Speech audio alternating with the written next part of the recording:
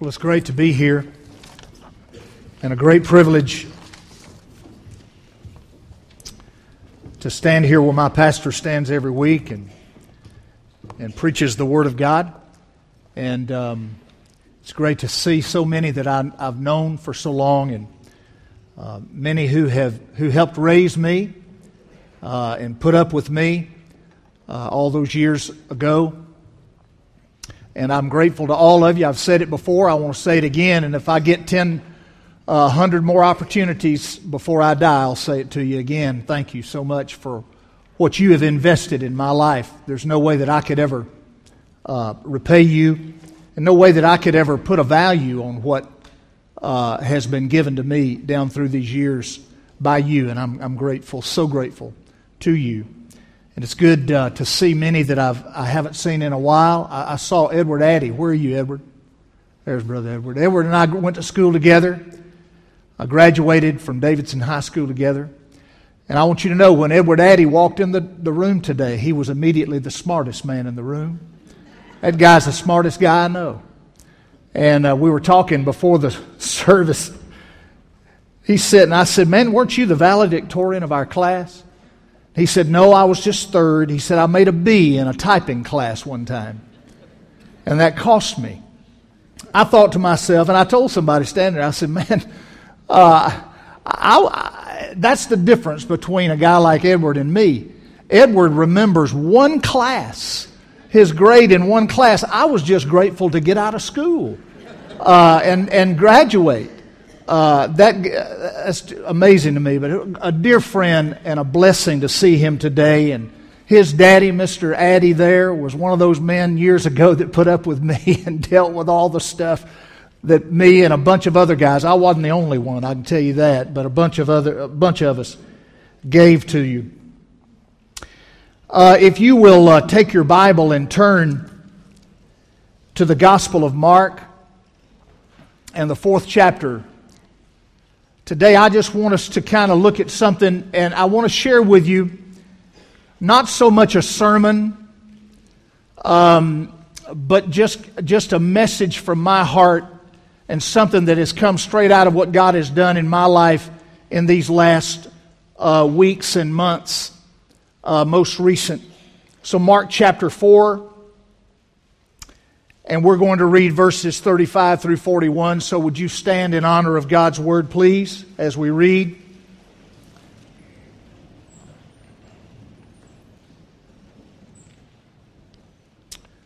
Mark chapter 4, and beginning in verse 35. On the same day, when evening had come, he said to them, "Let us cross over to the other side." And when they had left the multitude, they took him along in the boat as he was, and other little boats were also with him. And a great windstorm arose, and the waves beat into the boat so that it was already filling. But he was in the stern, asleep on a pillow. And they awoke him and said to him, "Teacher, do you not care that we are perishing?"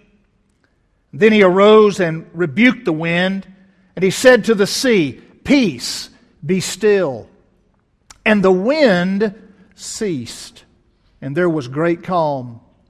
But he said to them, "Why are you so fearful? How is it that you have no faith?" And they feared exceedingly and said to one another, "Who can this be, that even the wind and the sea obey him?" Now let's pray together. Father, today all I want to do is just share from my heart to these folks a word that I believe will be a blessing and an encouragement to them, simply because of the blessing and encouragement it has been to me. And so I pray that you would, in these moments together, speak a word to us that would do in us what only you can do. And we're listening for your voice. And when you speak, we will obey you. In Jesus' name, amen. Be seated. As I said, this has kind of come out of my own personal experience. It wasn't long ago that I was dealing with an issue in my life. Just one of those things that comes up. And so one day I just decided that I wanted to have a little pity party. And I just started crying and whining and saying, woe is me, God, what's going on? And don't you love me? And all of that. I know that none of you have ever had to deal with that, but I do occasionally. And in the midst of that time, as I cried out to God, God was faithful and He answered me. It was much like happened in David's life. Listen to this experience with David in Psalm 18:6. David says, in my distress I called upon the Lord, and I cried out to my God. He heard my voice from His temple, and my cry came before Him, even to His ears. That's what God did for me. He comforted me. He convicted me. He corrected me. And He encouraged me from His Word. And that's what I want to do with you for just a little bit today. What I kind of want to do is just go verse by verse in this passage and see what it'll teach us. And then at the end, I just want to share with you just a few principles that I think might be of help to you. First of all, look in verse 35 there.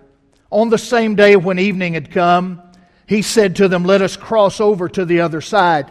Now the word cross over here is a word that is made by taking a Greek preposition and a Greek verb and putting them together. And it literally means to go on a journey, to go from one place to another place. Go on a specific journey. And so Jesus said, let us go to a specific place. What I want to remind you of today is this, that when you're saved, that what God's done with you in this life is given you a brand new life in this life. But He's also given you a brand new destination in your life. And you're not to sit around, no matter who you are or where you come from or what your station in life is, you're not just to sit around and waste time. You're to get on with the journey. Jesus always is saying to us, let us go to the place that I want you to go to. Let us go on a specific journey to a specific place. And so that's what He was doing. So in verse 36, the Bible says here, now when they had left the multitude, they took Him along in the boat as He was, and other little boats were also with Him. Now I want you to notice something here. It says that they came to Jesus as He was. Now the context of this passage is that Jesus was teaching His disciples. Here's what He was doing. He was teaching the people. But then, and what He was doing was teaching them in parables. But then He was going in private later on and explaining the parables to His disciples. But when He was teaching those people, the Bible says at the first of this chapter that He found a boat. There was a multitude was so big that He found a boat, and He got into the boat, pushed out a little bit from the shore, and all the people were on the shore, and He taught them many parables during that particular time. And so He was in this boat already.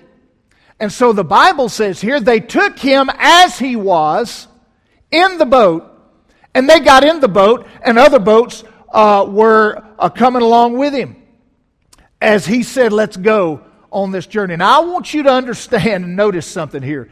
And this was the first time I'd ever seen this. These people, Jesus didn't get in the boat with them. They got in the boat with Him. He was already in the boat. And I want to remind you of something today if you're saved. When you were saved, Jesus didn't get in the boat with you. You got in the boat with Him.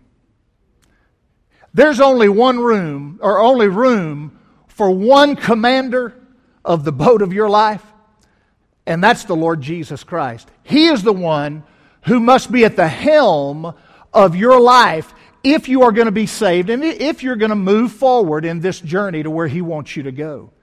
Some of you in this room still think that Jesus got in the boat with you when you were saved. But you got in the boat with Him because He is Lord in every aspect of life. He is Lord of this universe, and He demands to be Lord of our lives. And if we're going to have to make this journey securely and make this journey successfully, then we have to remember who is in charge. Jesus is always in charge. I want to ask you today, who is at the helm of your ship this morning? Who is the one who's the commander of your boat, of your life?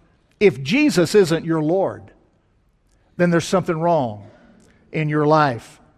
Well, you can move forward in verse 37. Let's look at it. A great windstorm arose, and the waves beat into the boat so that it was already filling. Now, you know, in life, there are going to be calm seas and rough seas. There are going to be peaceful times, and there are going to be stormy times. Now, here the Bible says that there was a great windstorm. These are interesting words. The word windstorm, you and I should be very familiar with, because this word literally describes what, if you've been raised here in Mobile, if you've lived here very long, you've seen it. It's kind of like a water spout out in the Gulf. That's what this is describing. A tempest, a great whirlwind. And this word great is a word that is used to describe the intensity of that storm. It was fierce and frightening. It was exceedingly strong, as one translator has put it. Sometimes in our lives, we encounter storms of this nature. Now, I'm not talking about just a little rain shower that comes in the afternoon on a summer's day. I'm not talking about just a little dust up in your life, an everyday disturbance, but I'm talking about a fierce and frightening storm, a hurricane, like a Katrina, like a Sandy, like a Camille, a hurricane that threatens your very existence, a storm that arises in your life, and you don't know if you're going to survive this storm. The Bible says here that the storm was so fierce that the waves beat into the boat. This describes how the power and the force that these waves had as they were striking the boat. As a result, the boat was about to break up and sink down into the sea. I don't know about you, but sometimes that's the way I feel in my life. As a pastor, as a Christian now since 1973, as a pastor since 1980, sometimes I get in storms and I feel like my boat's about to sink. The wind is so hard. The waves are beating into my life with so much force and so much power. And I don't know if I'm going to survive. When that happens, unfortunately, because of who we are, when that happens in our lives, frequently we will respond to the storm as Christians now, as believers. We'll respond to the storm in a shameful way, like these disciples did. Look in verse 38. But He, the Lord Jesus, was in the stern asleep on a pillow. And they awoke Him and said to Him, Teacher, do you not care that we are perishing? The disciples were so alarmed that they came to Jesus and asked Him, don't you care about us? We're about to sink. As though the boat could sink with the Son of God in it. As though any storm could crash the boat that the Son of God was in. The Son of God created the storm, my soul. He was in absolute control. But they didn't take time to think about that. They just said, don't you care? We're about to go under. Doesn't that mean anything to you, Jesus? What an insult. What an insult to Jesus. I want you to think about something. Think about what the Bible teaches us about the Lord Jesus. First of all, the Bible teaches us that Jesus always had Jerusalem in His sights. In Luke 9:51, the Bible says, "Now it came to pass, when the time had come for Him to be received up, that He steadfastly set His face to go to Jerusalem." Do you remember what was waiting on Him in Jerusalem? Rejection, suffering, humiliation, death. He always had Jerusalem in His sights. And it was for those disciples' sake, as well as your sake and my sake. He always had Jerusalem in His sights. He always had the cross in His heart. In John 12:27, the Bible says, the Lord Jesus is speaking here. The Bible says, "Now my soul is troubled, and what shall I say? Father, save me from this hour. But for this purpose I came to this hour." Jesus was talking about the cross. He always had the cross in His heart. He knew that He was bound for the cross. He was bound for that place where He would suffer and die and take the sin of the whole world upon Himself. And He was doing that for the sake of these disciples. And He did that for your sake and my sake as well. He always had Jerusalem in His sights. He always had the cross in His heart. And folks, He's always had you on His mind. He's done what He's done for you and for me. His destiny was to suffer and die for us. The Bible says in Matthew 16:21, from that time forth He began to show His disciples that He must go to Jerusalem and suffer many things from the elders and chief priests and scribes, and be killed and be raised the third day. He did all of that for the sake of those disciples, and He did all of that for you and me. Now, put yourself now back in the context of that boat. The storm's raging. Jesus is in the middle of a really great nap. You know how good that is. I mean, there's nothing like a really good nap. And all of a sudden the disciples come to Him and they're not saying, "Lord Jesus, we don't want you to sleep. We just want you to be awake so we can listen to you teach some more." They weren't saying, "Jesus, wake up. We just want to hear you say that you love us because we want to spend time with you." No, they said, "Jesus, wake up. Don't you care about us?"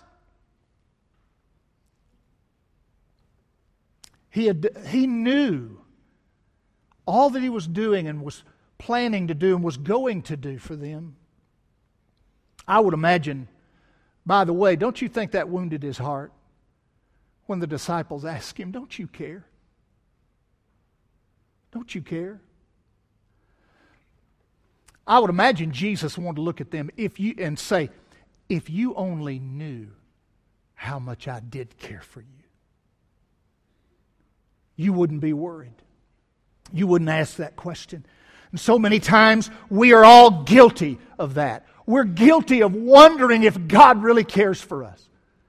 We're in a storm of life. And listen, I'm not downplaying the hardships and sufferings of life. There are some of you in this room I know that have suffered so much more than I ever have in my life. There are people all over this world who suffer greatly, and I'm not downplaying or minimizing those things. I'm just saying to you, we're all guilty of at times questioning whether or not God cares for us, whether or not God has forgotten us.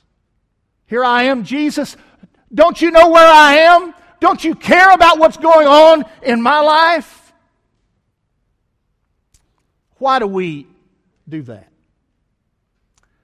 Why is it that we can be saved and we can be a member of a Bible-believing fellowship like Luke 4:18, have the kind of Bible-preaching heritage that most of you in this room have in your lives. How is it that we can do that and then fall into this trap occasionally of questioning God's love for us?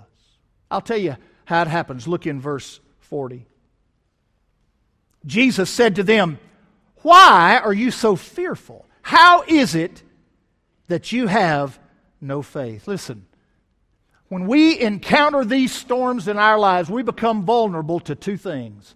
Number one, we become vulnerable to fear. And number two, we become vulnerable to unbelief. Now, this word fear, why are you so fearful? It means to be faint-hearted or cowardly. To run in the heat of battle. To shrink away when the pressure or difficulty comes. Ladies and gentlemen, fear will make cowards out of the bravest men or the bravest women. When we give into fear, I'll tell you what it does. It paralyzes your walk with God. It hinders your growth. It hinders your relationship to Jesus. And when we encounter storms, and some of you right now are in the middle of a storm in your life, and you are subject to fear, you're also subject to unbelief. That word, no faith, this is such an interesting phrase. How is it that you have no faith? That word literally, in that phrase, the word "no" there, literally means not yet. Not yet.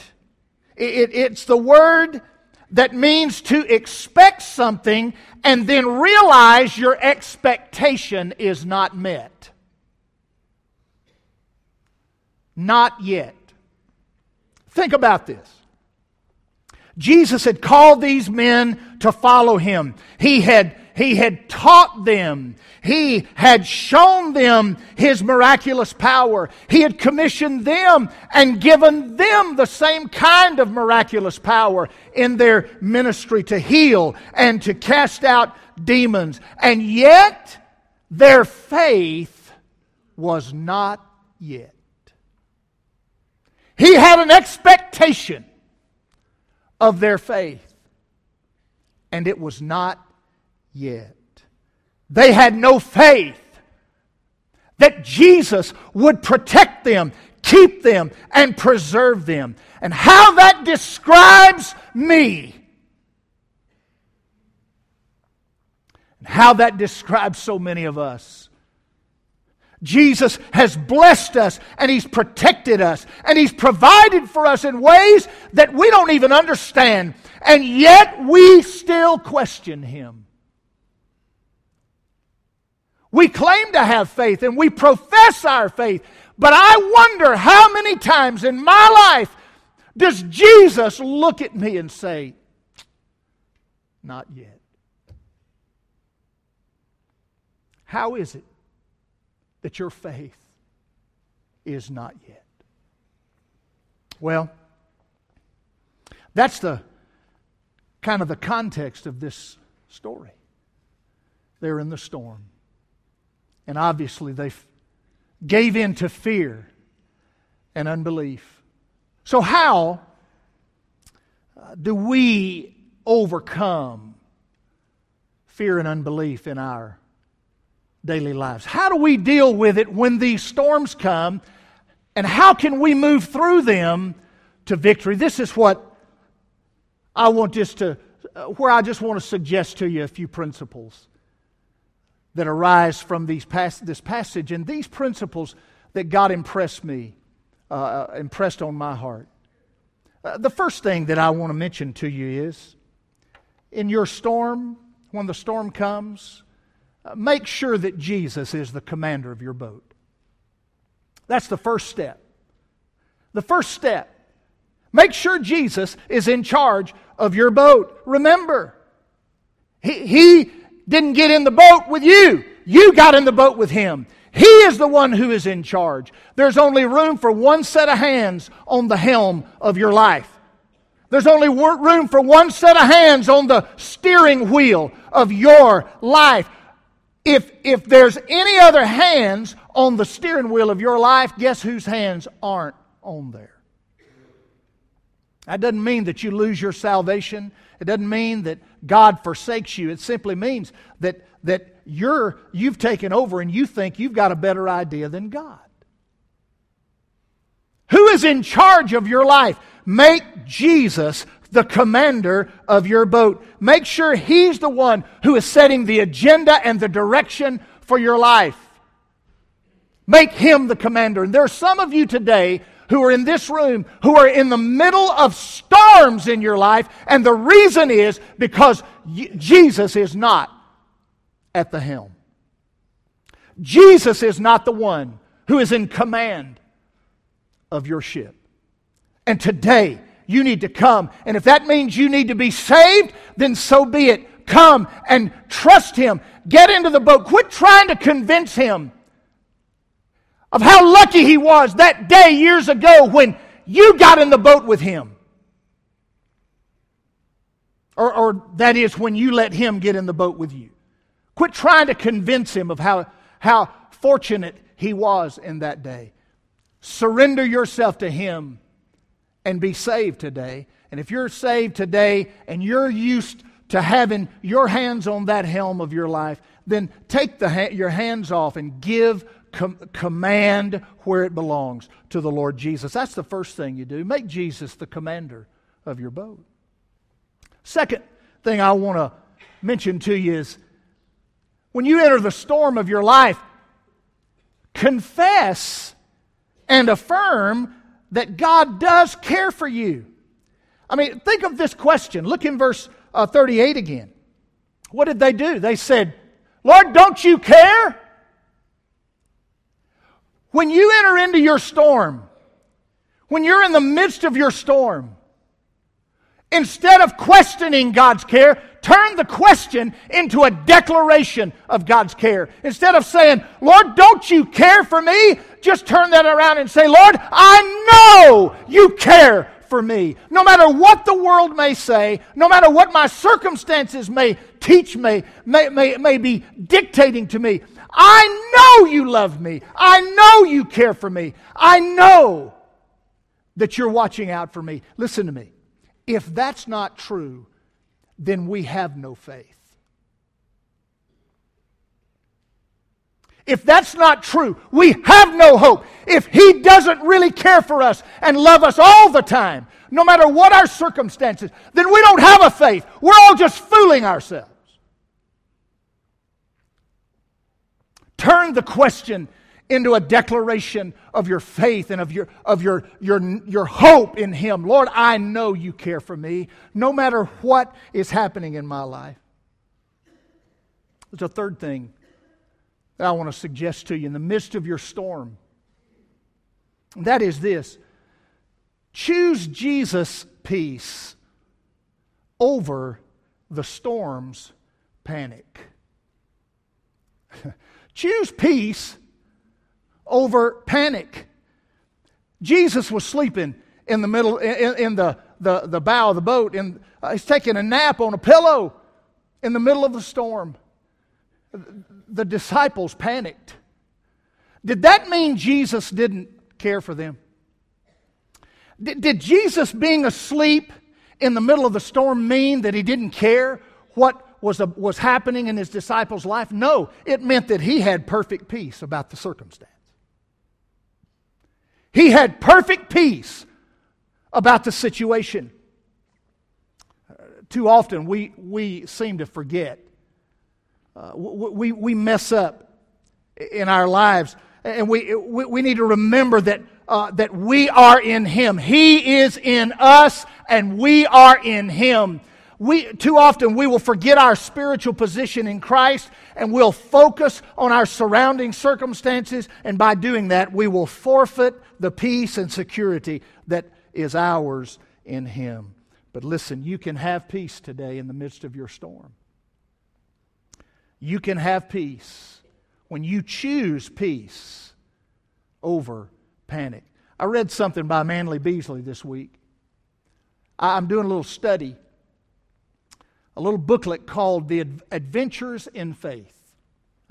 I recommend it to you. Not if you don't want to go deep and be challenged all the way to your socks, but if you're willing to deal with it and you're willing to go deeper than maybe you've ever been, I recommend Adventures in Faith by Manly Beasley. Here's what Manly said. Manly said, your need, when you have a need, it's just God's way of reminding you that He already has the supply, and you ought to trust Him to give you the supply for your need and nothing else. Your need is just God's way of reminding you that the supply is already there and that you should come to Him to meet that need. Choose peace. You know that your need for peace has already been met, don't you? You know the supply is already there. It's not something you have to strive for or earn or be better in order to get it. You know, we are Baptists and we have a tendency to think that whatever God has for us, that just means we got to do more in order to get it. We got to come to church more often. We got to give a little more. You know, be a little better. Just I got to try harder. And we have a tendency to think that all kind of impresses God, and that just sort of causes things to click. And God says, "Oh well, in that you've read 2 more chapters today than you normally do. Well, bless your heart, I'll pour some grace out on you. You know, you've prayed 10 minutes longer today than you did yesterday, so you get 10 minutes more worth of peace." That's not the way God operates. His supply is already given. Your supply of peace is already met. Jesus said in John 14:27, "Peace I give unto you. My peace I give to you. Let not your heart be troubled, neither let it be afraid." He's already met that peace, that need for peace in your life. This morning I was reading, just praying and getting ready for the message today, and I was just asking God, and listen, I'm still struggling with this issue in my own life, and I'm praying through it, and I'm trying to practice what I'm preaching to you. Keep my hands off the helm. And just back it off. And letting Jesus command my ship. And so today it was a little more of me doing it. Just saying, "Oh God, now I just want to hear a word from you today." And boy, God spoke a word to me. I want to share it with you just real quickly. If you want to turn in your Bible to Psalm 55. Man, I needed peace today. I just needed God to speak a word of peace to me. And what I've been doing is on the first day, I think if you back up 55 days from now, you'll get the first of something. I can't figure out which it is. It may be September or October. I don't know. But I started off on the first day of the month with the first psalm. And I'm just reading through the Psalms, 1 psalm a day. And so today is the 25th. And so 25 plus 30 is 55. And so that's why I'm on Psalm 55 today on the 25th day of November. So I guess it was October 1st that I started. And so today I came to Psalm 55 and I said, "Lord, I just need you to speak a word to me of peace today." And man, I was reading along and here's what God said. Look at verse 16. "As for me, I will call upon God, and the Lord shall save me. Evening and morning and at noon I will pray and cry aloud, and He shall hear my voice." And look at that 18th verse. "He has redeemed my soul in peace from the battle that is being waged against me. Oh, when I read that, my heart just leapt up in my chest. And God spoke that word to me. And He said, hey, son, I've already met your need for peace. See, He has redeemed my soul in peace. He has done it. It's already done. And so today, you know what I did? I chose peace over panic. And God met my need. What about you? Are you in the panic mode today? Or will you let Jesus be so in command of your life that you'll choose peace over panic? The fourth thing that I want to remind you of is in the midst of your storm. And I'm watching the clock down here. I want you to know. My pastor, Fred Wolf, is also my mentor. And I learned one thing from my mentor, and that is this, that clocks and watches are completely irrelevant. Utterly irrelevant. But I've noticed that there's a clock here. And although through the years my eyesight is dimmed and I really can't make out what the time is, I do want you to know I know there's a clock there. When you're in the midst of your storm, here's a fourth thing that I want to encourage you to do. Reject fear and unbelief. Reject fear and unbelief. Listen, now I won't spend but just a moment here, but you must understand and keep in your mind, fear and unbelief are never from God, ever. There's never a time when God will lead you into a circumstance that His plan is to produce in you fear and unbelief. So when you sense in your heart, and I'm not talking about the fear that causes you to reverence and honor God. I'm talking about the fear that causes you to panic. It's never from God. Reject fear and reject unbelief. Reject that sense where you're ready to say, I just don't know if God really cares or not. Reject those things every time. They are either from the flesh or they're from the enemy, but they are never from God. And you've just got to do that. Listen, folks, when you're in the midst of your storm and it seems as though you're going to go under, you must consciously and willfully reject fear and unbelief. You've got to say no to it. Just the bottom line. Reject it. And finally, when you're in the midst of your storm, reverently, humbly submit to God's sovereignty. You know, I wouldn't serve a God who wasn't sovereign. As a matter of fact, you can't have a God who's not sovereign. So God, if God is God, we believe He is, right? Jehovah God is God. If God is God, then He's sovereign. There's no such thing as a God who's not sovereign. And so God is sovereign, and we must submit to His sovereignty. Look in verse 41, it says, they feared exceedingly. Now that is not the fear that produces panic. That is the fear that brings us into surrender to Jesus. That is the fear that honors God in your life. They feared exceedingly. They were reverent before Him. They were awestruck. And they said to one another, who can this be that even the wind and the sea obey Him? Think about this. When Jesus said back in the 35th verse, let us go over to the other side. Do you think that He didn't know that a storm was brewing on the ocean? Do you think that storm took Him by surprise?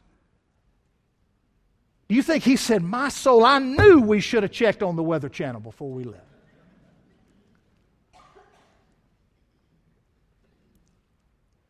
Jesus knew exactly where He was taking His disciples, and He knew exactly what they would encounter on their way there. He is sovereign. He knew what He was doing. And He was able to accomplish what He wanted to do in their lives. And we've got to believe and trust that our sovereign God holds us in His hand. Our sovereign Savior is Lord of the sea, and He is Lord of the storm. The only question is He Lord of your life? If He is Lord of your life, then He'll, as you get onto the sea and you enter the storm, He'll be Lord and He'll take you through.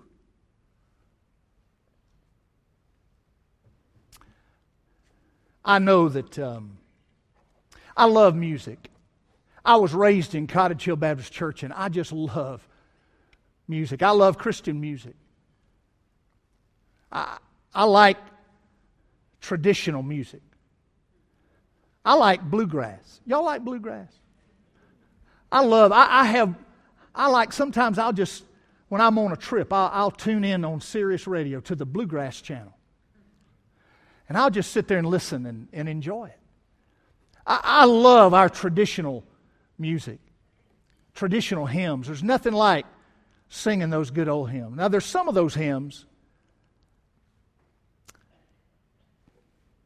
I can't understand who'd want to sing them.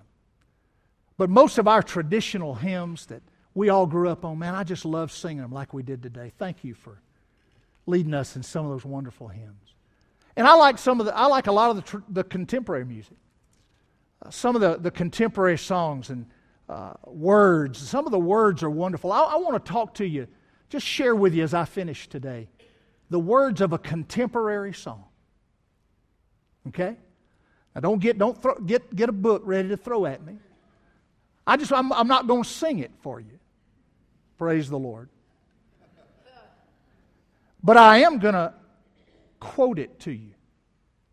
One of the most popular groups of today, young groups, is called Casting Crowns. If you would, I can tell you some of you who are us seasoned citizens. If you'd drop your prejudice just a little bit and go listen to some of their music, boy, it would bless you. It would bless you. Casting Crowns. They sang a song a couple of years ago, and it was called "Praise You in This Storm." Listen to the words. I was sure by now, God, you would have reached down and wiped our tears away, stepped in and saved the day. But once again, when I say amen, it's still raining.